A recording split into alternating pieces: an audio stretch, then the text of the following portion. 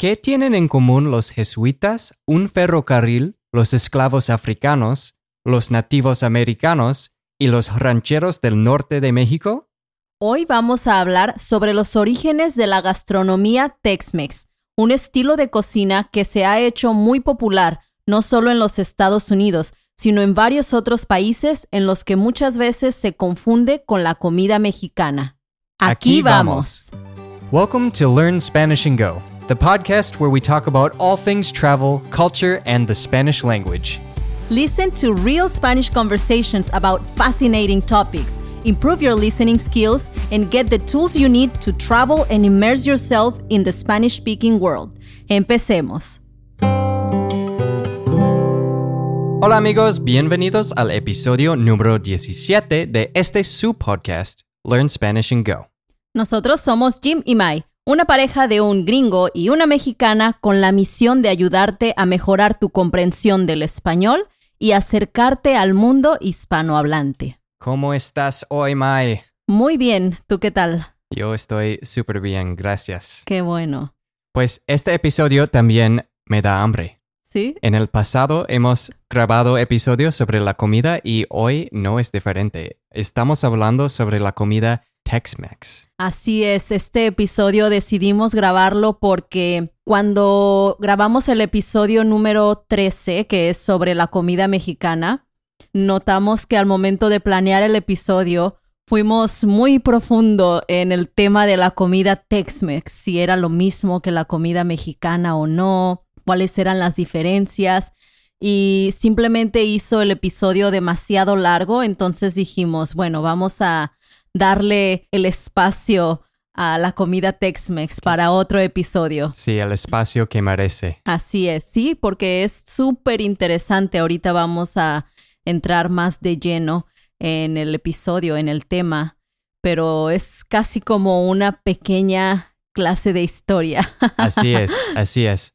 But before we get started, I just wanted to take a moment to invite you into our Learn Spanish and Go podcast membership. If you're enjoying the episodes you're listening to here with us, but you're not quite understanding everything that we talk about, all of the words and phrases, well, the podcast membership is for you. We designed it so that every episode you get a full transcript of everything we say in every episode to improve your comprehension, so that you can read that along with listening to the podcast audio. We also include a high-quality slow version of every episode so you can listen at 75% speed and not have it sound robotic.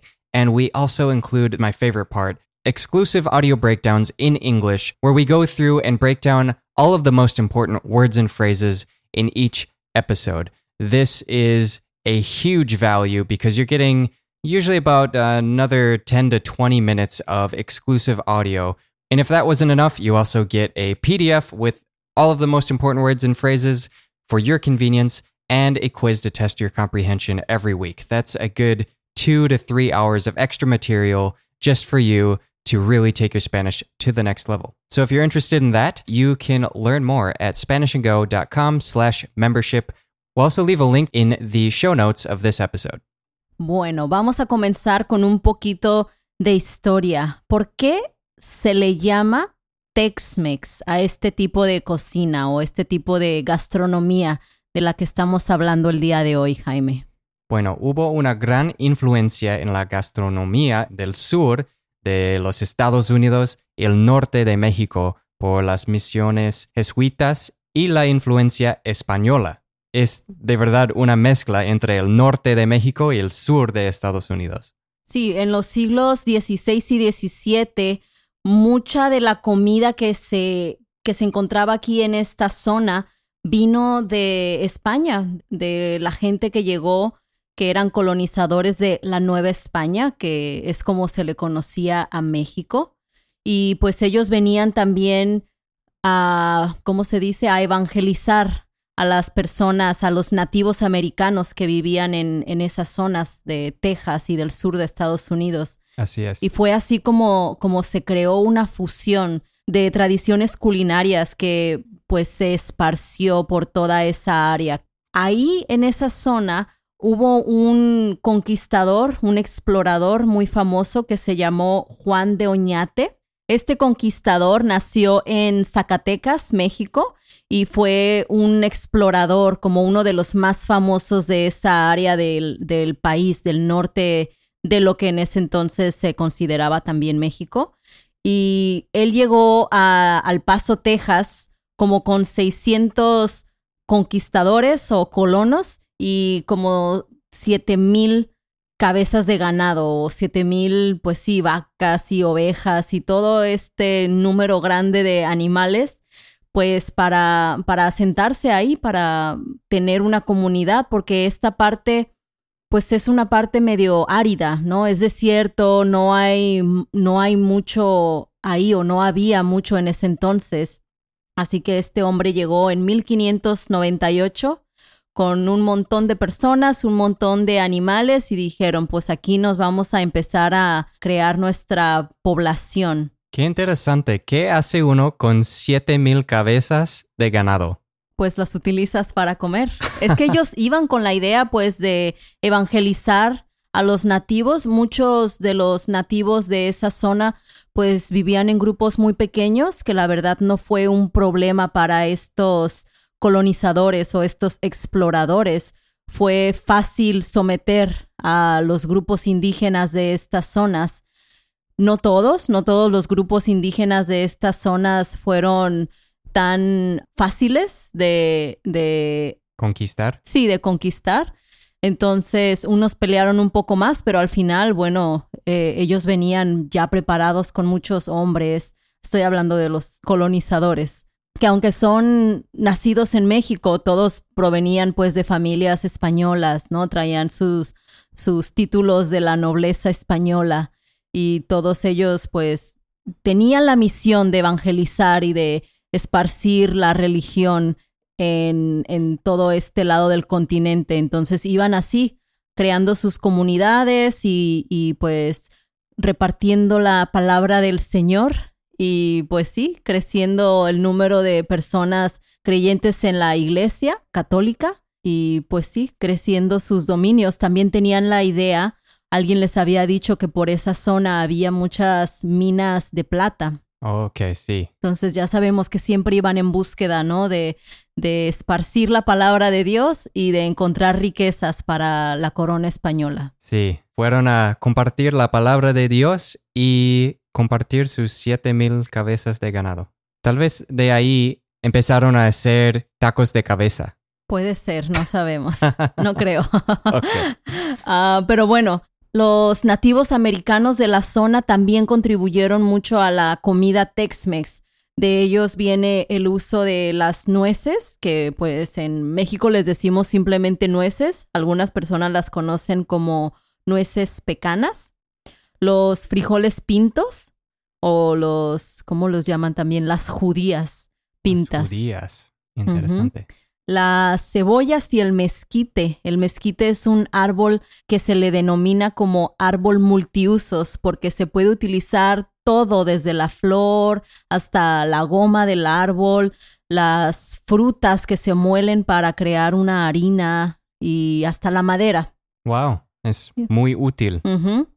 Entonces, con todo esto, ¿no? De la cocina, de los ingredientes que utilizaban ya los nativos americanos, la gente que llegó de la Nueva España, los colonizadores, también llegaron personas de las Islas Canarias, ¿no? Ellos llegaron a San Antonio, traían la invitación de la corona española, y en 1731, pues dijeron, vamos para allá. Y todos se dejaron ir con sus esclavos. También muchos de ellos tenían esclavos que en su mayoría provenían de algunas etnias del norte de África. Fascinante. Entonces, los africanos también influenciaron la comida de Texas. Sí, ellos también agregaron algunas cositas a la comida de la zona. Por ejemplo, el uso de algunas especias, ¿no? Sí, leímos que ellos incluyeron comino y chiles y cilantro en la cocina también, en la gastronomía. Sí, esos ingredientes que se utilizan en la comida mexicana, pero nunca son como la estrella principal de un platillo, ¿no? Como el comino es una de esas especias que rápidamente puedes notar en la comida por su sabor y casi nunca se utiliza en la comida típica mexicana, pero en la comida Tex-Mex es súper utilizado. Sí, así es. Y bueno, esa es solo una parte de dónde viene el nombre de Tex-Mex, porque después de que todo esto estaba pasando con los españoles llegando a Texas, con sus esclavos africanos, con los nativos americanos de la zona, hubo algo más que fue lo que se cree que le dio el nombre de Tex-Mex a este tipo de comida, que fue el ferrocarril Texas Mexican Railway. Este ferrocarril en sus inicios operaba únicamente en los Estados Unidos desde el año 1875, pero después, en 1883, se le construyó otra parte que era un puente que cruzaba el río Bravo y que llegaba a Nuevo Laredo, que es en México, es en Tamaulipas.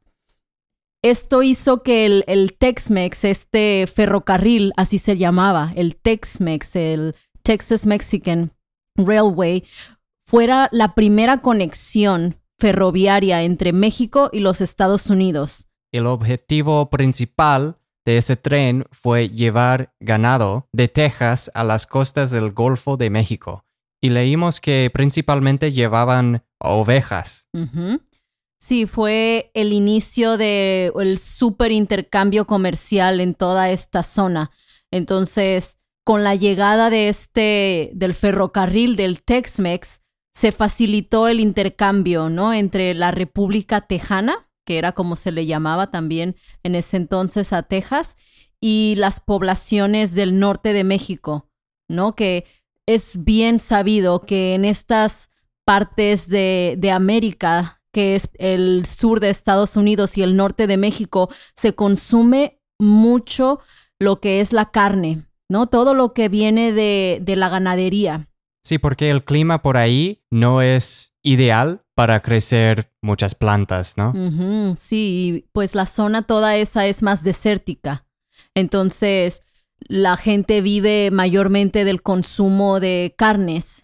Todos estos productos de origen animal que, pues, no necesitas como el clima perfecto para poder tener o mantener, fue lo que unió a la cocina Tex-Mex o sí, a la cocina del norte de México y del sur de Estados Unidos, lo que ahora conocemos como Tex-Mex. Interesante. Entonces es por eso también que en el norte de México las tortillas son principalmente de harina. Uh-huh. Sí, así es, porque el maíz pues no se da por ahí, no lo cultivan, necesita más agua, yo creo, y ahí es demasiado seco para el maíz, entonces optan por utilizar otros ingredientes como la harina, como mencionas. Entonces, la comida Tex-Mex y la comida mexicana no es lo mismo. Si no te ha quedado claro, hay una gran diferencia. Uh-huh. Pero ¿por qué será que tanta gente confunde la comida mexicana con la comida Tex-Mex? Pues porque es más popular. En cualquier restaurante mexicano, entre comillas, en Estados Unidos, vas a encontrar más comúnmente la comida Tex-Mex. Bueno, pero yo no diría que la comida Tex-Mex es más popular que la comida mexicana. Bueno, es más popular en Estados Unidos. Sí, puede ser. Yo creo que es porque, como ya hablamos en el episodio 13, la comida mexicana necesita productos más frescos para poderse preparar bien como es. Y la comida Tex-Mex normalmente utiliza ingredientes que duran más tiempo guardados, ¿no? Como las harinas que mencionas, los tipos de quesos como el queso cheddar y otros quesos que puedes guardar más tiempo, puedes transportar sin el peligro de que se echen a perder tan rápido. Entonces, la comida que mucha gente menciona como comida mexicana, como los nachos, por ejemplo, pues ¿qué son? Son tortillas doradas que duran siglos en una bolsa, el queso ese que se derrite, que también dura siglos en un bote. Las tostadas no duran siglos cuando están en nuestra casa. Bueno, sí. Las como rápido. Pues sí, quiero mencionar, si no se quedó claro, pero las tortillas de maíz son más comunes en el resto de México, pero en el norte las tortillas de harina son más comunes. Y pues sí, en México las tortillas más ricas son de masa, ¿no? Y eso es algo fresco que compras como el día que vas a hacer tortillas. Y pues casi nunca encuentras tortillas así en Estados Unidos. Claro. Nadie está haciendo la masa, parece. Sí, al menos que vayas a un restaurante mexicano donde digan, nosotros procesamos el maíz y lo molemos y eso. Y aún así, la mayor parte del tiempo, la masa que utilizan es también una mezcla con harina de maíz. Sí. Es como mitad y mitad. Pero bueno, entonces, sí, mucha gente la confunde, pero no es lo mismo. ¿Cuáles son los ingredientes más comunes de la comida Tex-Mex? Bueno, como ya mencionamos, las tortillas de harina son más comunes. Los quesos diferentes como el queso amarillo o a veces le decimos queso cheese, que se usa para los nachos o el dip de queso blanco. Y hablando sobre el queso, pues sí, casi nunca vas a encontrar queso amarillo en el resto de México, como en el sur de México, debo decir. O sea, sí lo encuentras en la tienda, pero no lo encuentras tanto en la comida típica. Así es. Sí. Aunque sí, como si vas a comer una torta en la calle, pues sí, a veces utilizan el queso amarillo. Sí, el queso fresco o la panela. El queso ranchero, así se dice en otras partes. Me acuerdo una vez que fui a la tienda en Guanajuato y vi un queso que se llama queso ranchero. Y pues parecía a un queso que en Colima le llaman queso fresco. Sí, hay muchos tipos de quesos así frescos, como el queso panela que ya mencioné, el requesón, el jocoque, todas estas cosas que provienen de los lácteos, que son así como un tipo queso, pero unos un poco más suaves, otros más firmes. Todos esos son más difíciles de transportar. Entonces no llegan mucho a la comida Tex-Mex o a la comida mexicana en Estados Unidos. Sí, y como mencionaste también que hay algunas especias como el comino que se usa más comúnmente en la comida Tex-Mex. Sí, así es. Bueno, platillos típicos de la comida Tex-Mex. Ya hemos mencionado que nos gustan los burritos, ¿no? Pero hay otras cosas también que son de la comida Tex-Mex, que son muy populares y que mucha gente confunde con comida mexicana. Por ejemplo... las chimichangas. Ajá, las chimichangas, que yo en mi vida he probado una. Sí, eran mis favoritos. Antes de conocerte, si yo iba a un restaurante mexicano, entre comillas, pedía mucho las chimichangas. Los nachos también son otro de los platillos más comunes del Tex-Mex.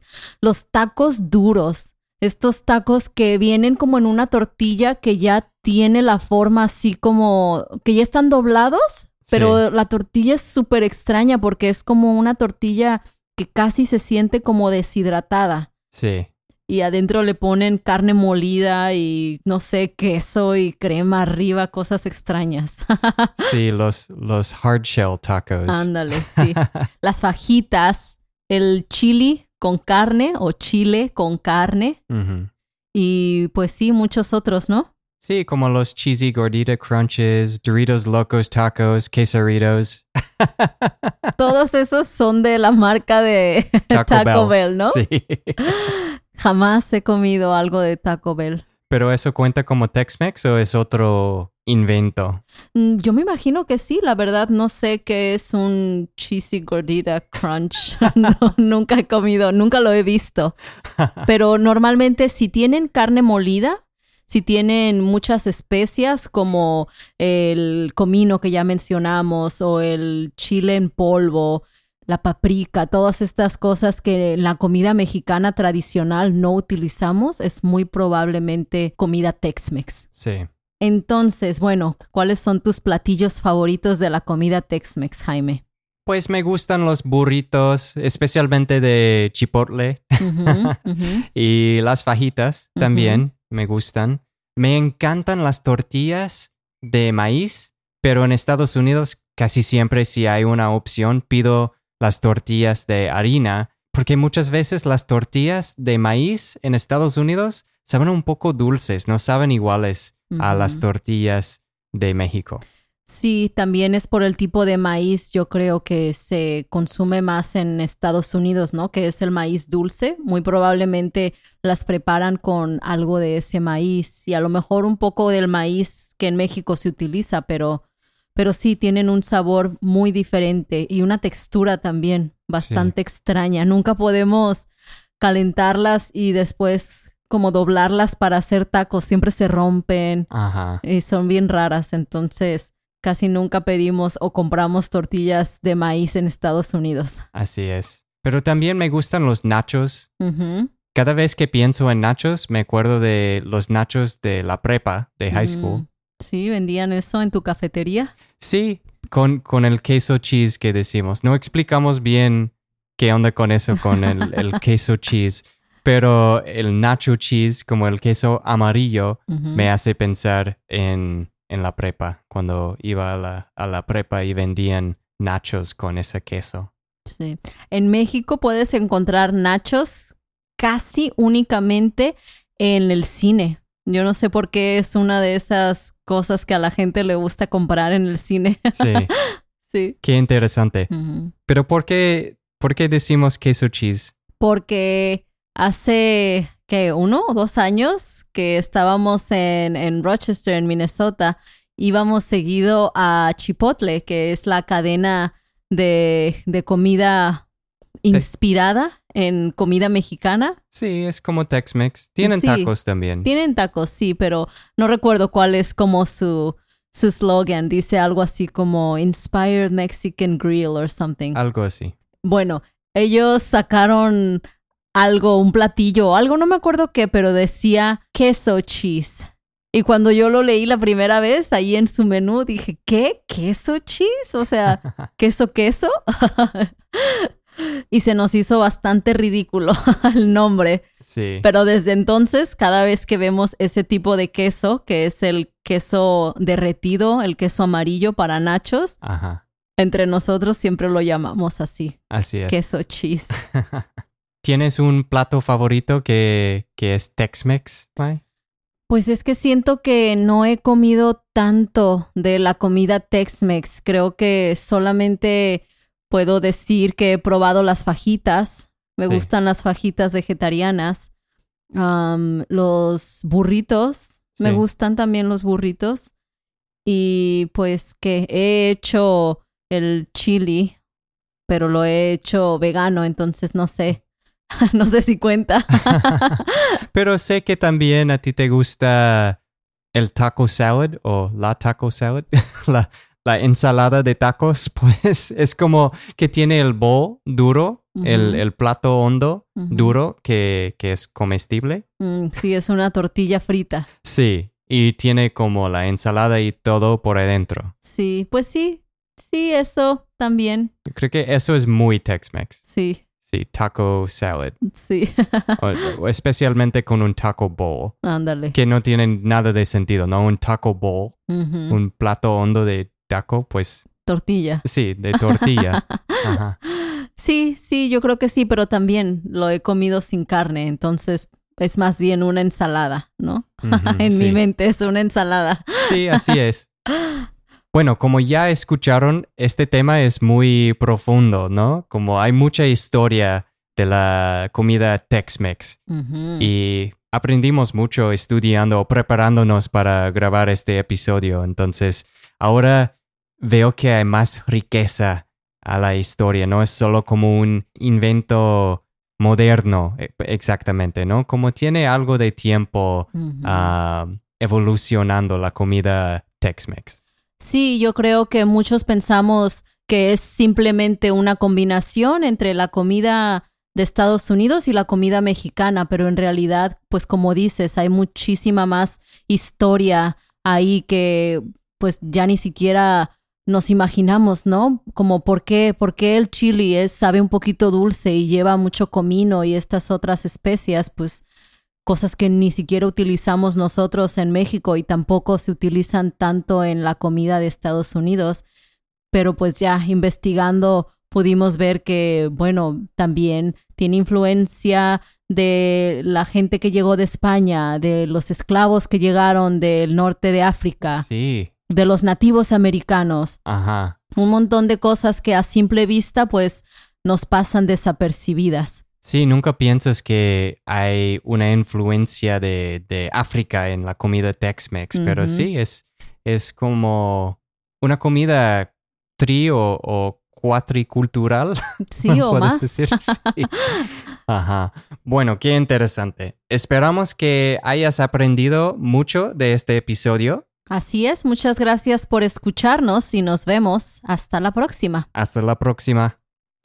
We hope you enjoyed listening to this episode of the Learn Spanish and Go podcast.